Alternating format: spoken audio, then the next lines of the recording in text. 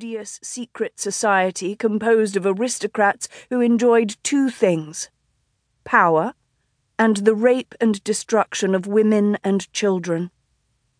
Iris swallowed hard and reminded herself that she was a lady. Her family could trace its line nearly to the time of the Conqueror, and as such, she had her name and honour to uphold. These creatures might kill her, and worse, but they would not take her dignity. "My lords!"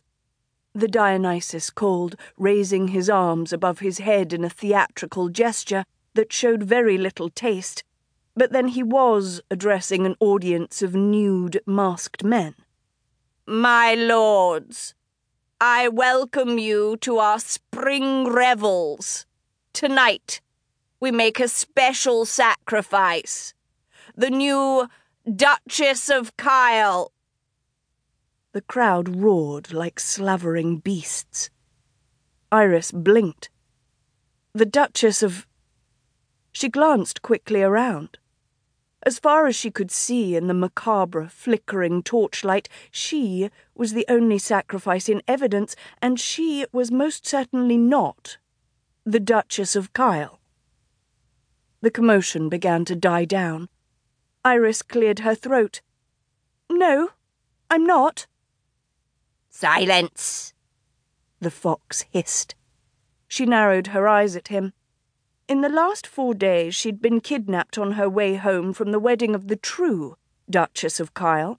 She'd been bound, hooded, and thrown on the floor of a carriage, where she'd remained as the carriage bumped over road after rutted road. And then, on arrival at this place, she'd been shoved into a tiny stone hut without any sort of fire. She had been starved and had only a few cups of water to drink. Last, but most definitely not least, she'd been forced to relieve herself in a bucket. All of which had given her far too much time to contemplate her own death and what torture would precede it. She might be terrified and alone, but she wasn't about to surrender to the Lord's plans without a fight. As far as she could see, she had nothing to lose, and quite possibly her life to gain. So she raised her voice and said clearly and loudly, "You have made a mistake. I am not the Duchess of Kyle." The wolf turned to the Dionysus and spoke for the first time.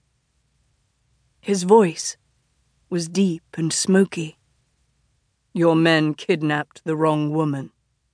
"Don't be a fool," the Dionysus snapped at him. "We captured her 3 days after her wedding to Kyle." "Yes, returning home to London from the wedding," Iris said. "The Duke of Kyle married a young woman named Alf, not me. Why would I leave the Duke if I'd just married him?" The Dionysus rounded on the fox, making the other man cringe. "You told me that you saw her marry Kyle." The wolf chuckled darkly. "She lies!" cried the fox, and he leaped toward her, his arm raised. The wolf lunged, seized the fox's right arm, twisted it up behind his back, and slammed the other man to his knees. Iris stared and felt a tremble shake her body. She'd never seen a man move so swiftly, nor so brutally. The wolf bent over his prey, both men panting, their naked bodies sweating. The snout of the wolf mask pressed against the fox's vulnerable bent neck.